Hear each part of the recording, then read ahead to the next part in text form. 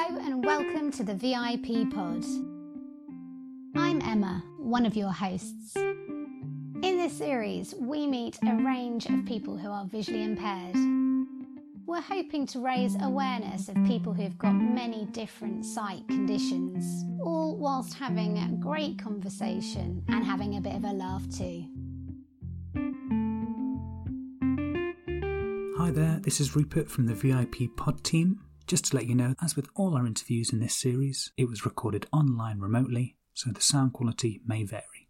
Hello and welcome to the VIP Pod. My name's Emma Martins. And my name's Michael Wordingham.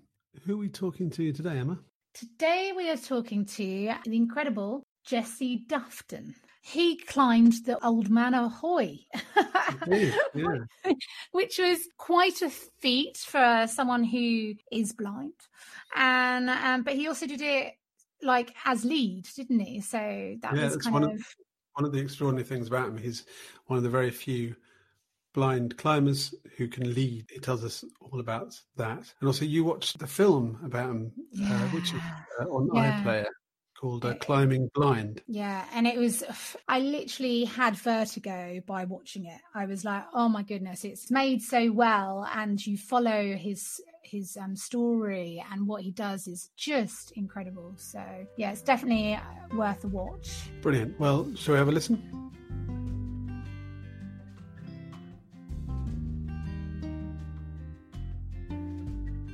So Jesse, whereabouts are you from?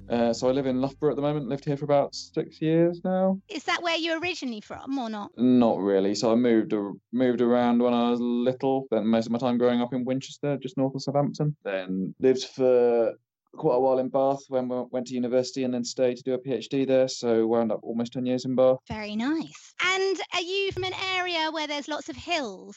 Not really. Winchester is not a great climbing location. The closest climbing to Winchester is probably like at Swanage on the south coast, and it still takes about 2 hours to get there. I went to university in Sheffield. There's a lot of climbers at my uni. There are. Sheffield is like kind of the hub of climbing in the UK, and we drive up there fairly regularly. So yeah, that's kind of like the beating heart of the British climbing scene. And where did you meet Molly? So I met Molly at university in Bath. We both were part of the University Mountaineering Club and got to know each other through that, really. So you were part of the GB team. Will you tell me about that? Yeah, so I'm part of the GB paraclimbing team. So here, I guess, is where the distinction between indoor and outdoor climbing comes in. Paraclimbing is competitions for climbing with people with various disabilities, not just blindness, but people who are missing, hands or legs, or who've got reduced power, stability, or like control because of some various ailment. And the competitions take place on like artificial climbing walls, like man-made climbing walls. There are kind of international competitions, and they set 2 qualifying routes and a finals route. You get points for how far up the wall you get. So they try to set the difficulty at such a level that it spreads the field. So in an ideal scenario, they'll have set the difficulty so one person gets the top and tops the route, and then everyone else kind of gets to various points along the route and falls off at those various points. You get a nice spread. So when did you actually start climbing? Because it doesn't, for me, I'm partially sighted, it doesn't feel like a natural thing to start climbing. How did it work for you? I like to joke that I didn't really have much choice. So I mentioned briefly that I moved around when I was young. So I was born in London, but then moved out briefly in the Lake District when I was kind of like very young. My dad was part of the mountain rescue in the Lake District, and he took me climbing basically as soon as I could walk. So I got taken up my first climbing route when I was 2 and a bit, I think. And then I led my first route when I was 11. So my dad kind of, just took me from a really young age and taught me everything you need to know. Because for outdoor climbing,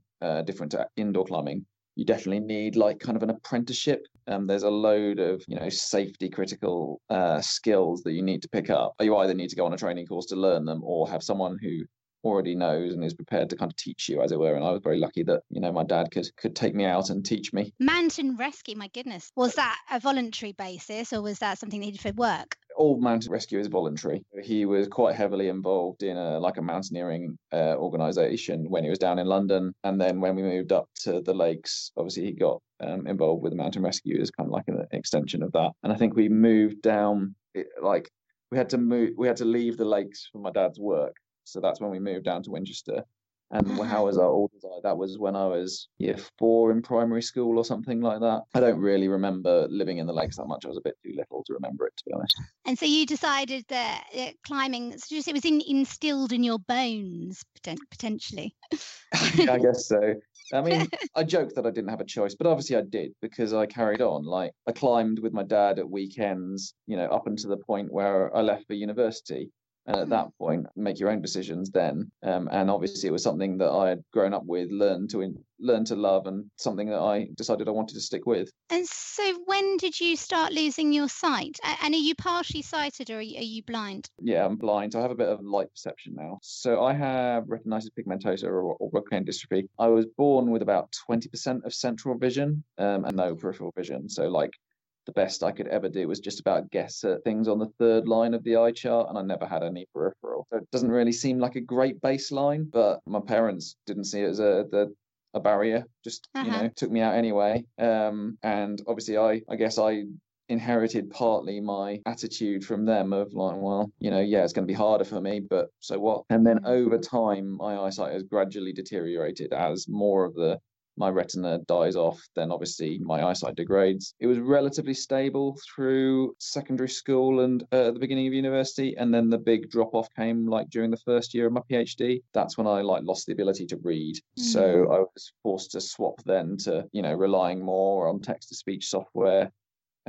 Because I couldn't read anything anymore. It didn't really matter how big you made it. I just don't have the sensors to detect those pictures. And today, so I've got a little bit of light perception in quite a restricted field of view. So the analogy I use, it's an imperfect analogy, but imagine you're looking down a drinking straw, and the drinking straw's got like 6 layers of cling film over the end. So you can tell not the end of the straw is light or dark. But when I hold my hand up, like one foot in front of my face, I can't see my hand. And when I'm climbing, I can't see any of the handholds or any of the footholds or any of the safety equipment as I'm placing it. So basically, it's not quite zero, but I don't have any useful sight left. So I never had good sight. When I think back and think about my sight when it was better, Molly, my wife, always reminds me, yeah, but your what you think is good was still terrible by everyone else's standard. I can't. So in a way, that kind of helps because you don't really know what you've lost. It's always been like this for me, so I don't know any different. The film that I watched of you climbing, had you led to that point? So obviously, what were you doing before that to get to that point? Had you done an awful lot of climbs beforehand, and that was where we're up to now? Or tell me a little bit about being on that journey. Okay, yeah. So let me just start by kind of giving a little bit of an introduction to how climbing works. When you're climbing outside, you always climb in a pair. Or you can climb in a 3, but there always has to be at least 2 of you. And that means that there's a leader, the person who goes up first, and a seconder, the person who comes up afterwards. The leader climbs up and they're attached to a rope, and they have these various kind of bits of safety equipment, the climber's toys, as Leo puts it in the film. These are things that you put into naturally occurring cracks in the rock, and then you loop the rope through them so that if you were to fall off, the rope would catch you and stop you hitting the ground, or that's the idea. It doesn't always work like that. That's the idea. The gear, the kit, isn't there to aid your ascent. It's only a safety mechanism. And the big difference between leading something and seconding it, well, first of all, let's make the point that the difference between those two is absolutely huge. It's an order of magnitude. When you're climbing up as the leader, there's a huge amount more responsibility on you. Because you're the one that's got to put this safety equipment into the rock, which isn't straightforward at all. And, if you mess it up, if you don't do it well, then the consequence could well be death. And also, so there's a extra responsibility there, but it's also harder work physically because you've got to hang on with one hand while you're trying to tease this little fiddly piece of safety equipment into a crack, so you're holding the holds and having to maintain these stress positions for far longer than you are if you were a second, because when you're on second, the rope is above you and you can just climb up. You don't need to worry about picking the right piece of gear. The leader's already done that. All you've got to do is get it back out again. So it's a lot easier from that perspective. The other huge element is the psychological aspect. When you're the leader, if you were to fall off, you might be going quite a long way, and the consequences could be, pretty serious. Death is the worst, but obviously the hospital, and if it's been a long time since you placed your last piece of gear, you're going to go a long way. So let's say that you placed a piece of gear 2 meters below you. If you fall off at that point, you're probably going to go about 5 meters because you got 2 meters to the last piece of gear. Then once you've fallen to that, you've still got 2 meters of slack in the rope. So you'll fall another 2 meters, and then the ropes will stretch. So you're probably going to go about 5 meters, and then if it was 10 meters since your last piece of gear, then you're suddenly looking at 25-meter fall. Let's not be taking too many of those. In terms of learning to lead, that was something that my dad taught me when I was little.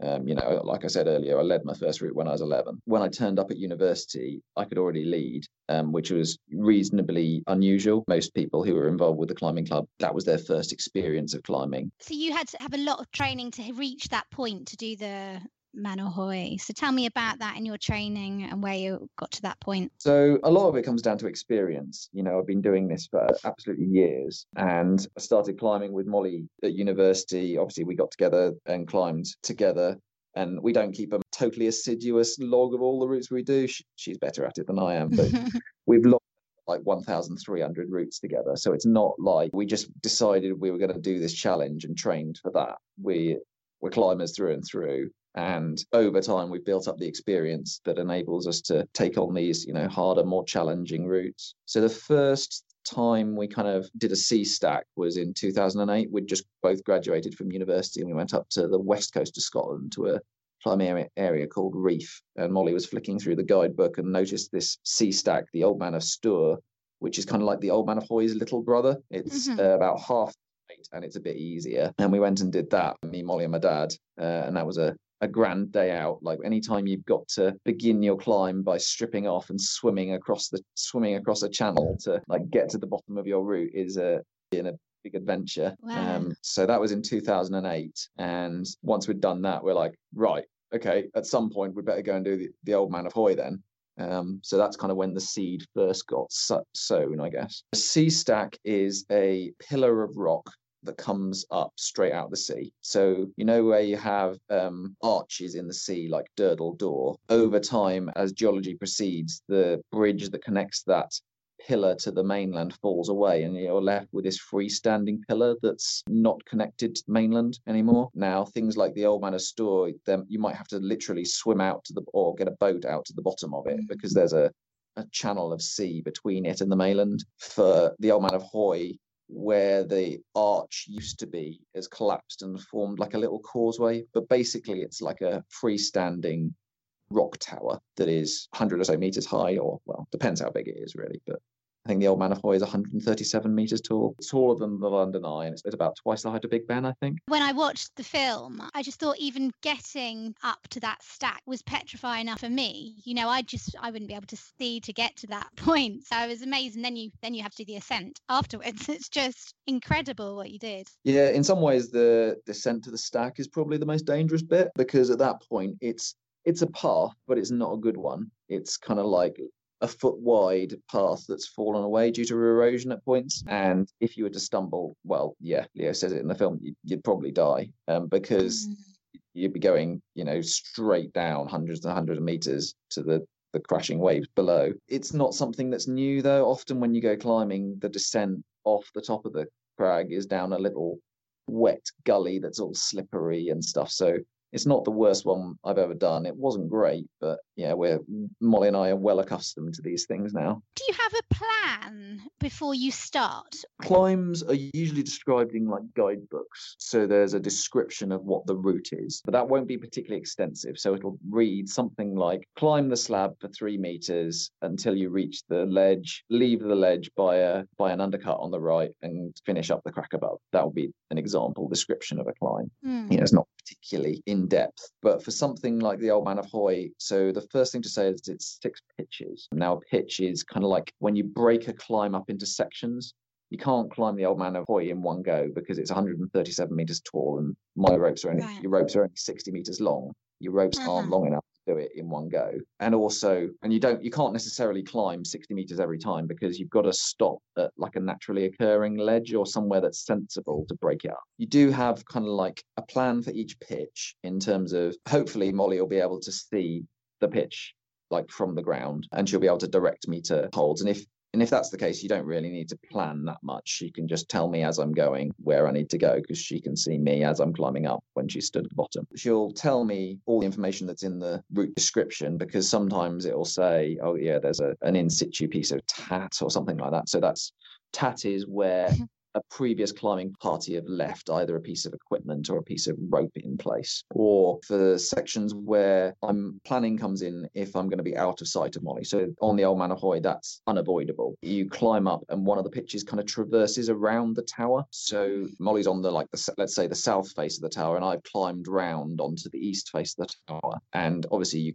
there's no line of sight from her to me at that point. So then we have to think about, okay, I need to be looking out for these particular kind of rock features. So I'm going to traverse out for 5 meters, and then I'm going to search for a corner to climb up. I've got to have planned that in advance. Were there any scary moments on this? Did it all go to plan? It went reasonably smoothly. Well, the weather that day was pretty Scottish in the morning. So it took us 7 hours to climb it, I think. Which isn't too bad when you consider that we had a load of kind of extra fat with cameras and stuff like that. If you're climbing, it usually takes about an hour per pitch, and it's 6 pitches, so it's a little bit slower. But hey, I'm blind and we're trying to film this thing, so it's not too bad. There weren't any really kind of scary points that I can remember looking back on it like kind of a year ago. Certainly not like there have been things that have been far scarier. It all went reasonably smoothly. But the thing is that I think one of the things that I'm really good at is keeping the fear genie in the bottle. Yeah, I do get scared on occasions, but I don't think that happens very often. And I think that one of the critical things is you've got to learn to function even when you are scared. Because if you lock up and start shaking, then often climbers get what's called disco leg or Elvis leg, where their leg kind of judders and shakes, and you wind up risking juddering yourself off the foothold. And so I think I'm quite good at kind of staying calm in those high pressure situations, because it's not necessarily just it's not just a fear thing. Sometimes it's the fact that your muscles are they're stuck in this contraction, in this awkward position, and they're desperately like trying to move. If you try and hold a stress position for 5 minutes or something like that, your body will want to do anything to just move the position ever so slightly. So it's not just a fear thing. Part of it is personality and part of it is experience. The more you do these things, the more you kind of build up the skills needed to stay calm and on task in the high pressure situations. What's been your biggest climbing achievement then? Is it Old Man Ahoy, or was there any other ones that you've really thought that was amazing? So I think the Old Man Ahoy in terms of trad is probably what up there. It's probably the hardest technically, because that is like 6 pitches, quite remote, and potentially quite serious. So there's that. And then in 2017, we organised an expedition to Greenland. So we were there for a month and managed to get 2 first ascents. So that's the first time anyone has ever climbed either of these 2 mountains. So I think that as well. So while those weren't as technical climbing difficulty as the Old Man Ahoy, when you throw it into the whole package that you are so remote, it's 200 miles to the nearest civilization from there, and the nearest civilization is a hangar, a control tower, and a runway that they've scraped the snow flat. That's it. If something were to happen basically on your own for at least several hours until the chopper could come and get you in a best case scenario, and that's not necessarily the case. What would you say your future plans are? It's tricky in lockdown. Oh, no. So we had been planning to go to Joshua Tree in the States, but that got canned. So I'm not really putting anything down in kind of in ink, as it were. I've got some things penciled in. So international travel in the UK looks questionable for the rest of this year. So we'll probably restrict ourselves to spending some time in Scotland once lockdown is eased a bit further. And then once that's happened, it's hard to say because it's so uncertain. I'd like to go ice climbing in Canada. So that's something that we haven't really touched on. Like there's rock climbing in things like the Old Man Ahoy, but then when you go climbing in winter, you're using ice axes and crampons, climb up kind of frozen waterfalls. Yeah, it's kind of like the next level. Well, in some ways, the next level from trad climbing, certainly in terms of seriousness. Would you say that your senses are heightened? Like, you do the climbing and everything, and do you think your senses are heightened because you're blind? I think the thing to remember is you don't get any extra information. Because I'm blind, it doesn't mean I can detect stuff that a sighted person can't. It's just the fact that I'm devoting more of my processing capacity to process that data that most sighted people are, just setting aside and not really using. I think that you don't really get that much useful information from like hearing or anything. Like, you can use it to kind of gauge where you are, so you know whether or not you're up on an exposed arête, because you can the soundscape is different, and also you can often feel the wind swirling around you, and if it's overhanging, you can often feel the wind coming up from underneath you, which is quite a cool and unusual experience. But I think the big thing for me that helps is proprioception. So that's having a 3D mental map of yourself in your surroundings.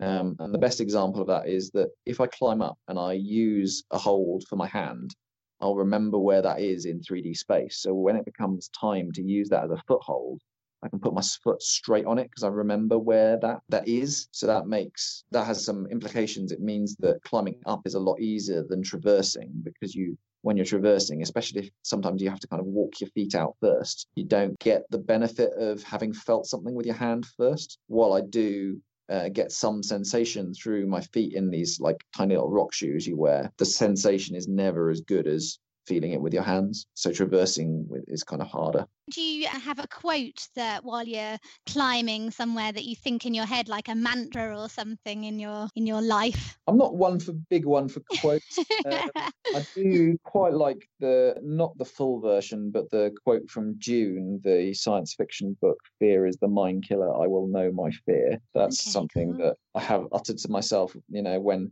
you're up, things have got serious. So yeah, not necessarily one for big quotes. There's that, and there's the quote from Nelson Mandela: "It always seems impossible until it's done." Very good. Thank you, Jessie, for coming along.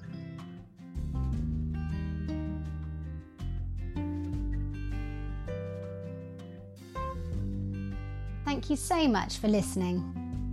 Please subscribe so you never miss an episode. Feel free to get in touch with the team by emailing thevIPpod@gmail.com.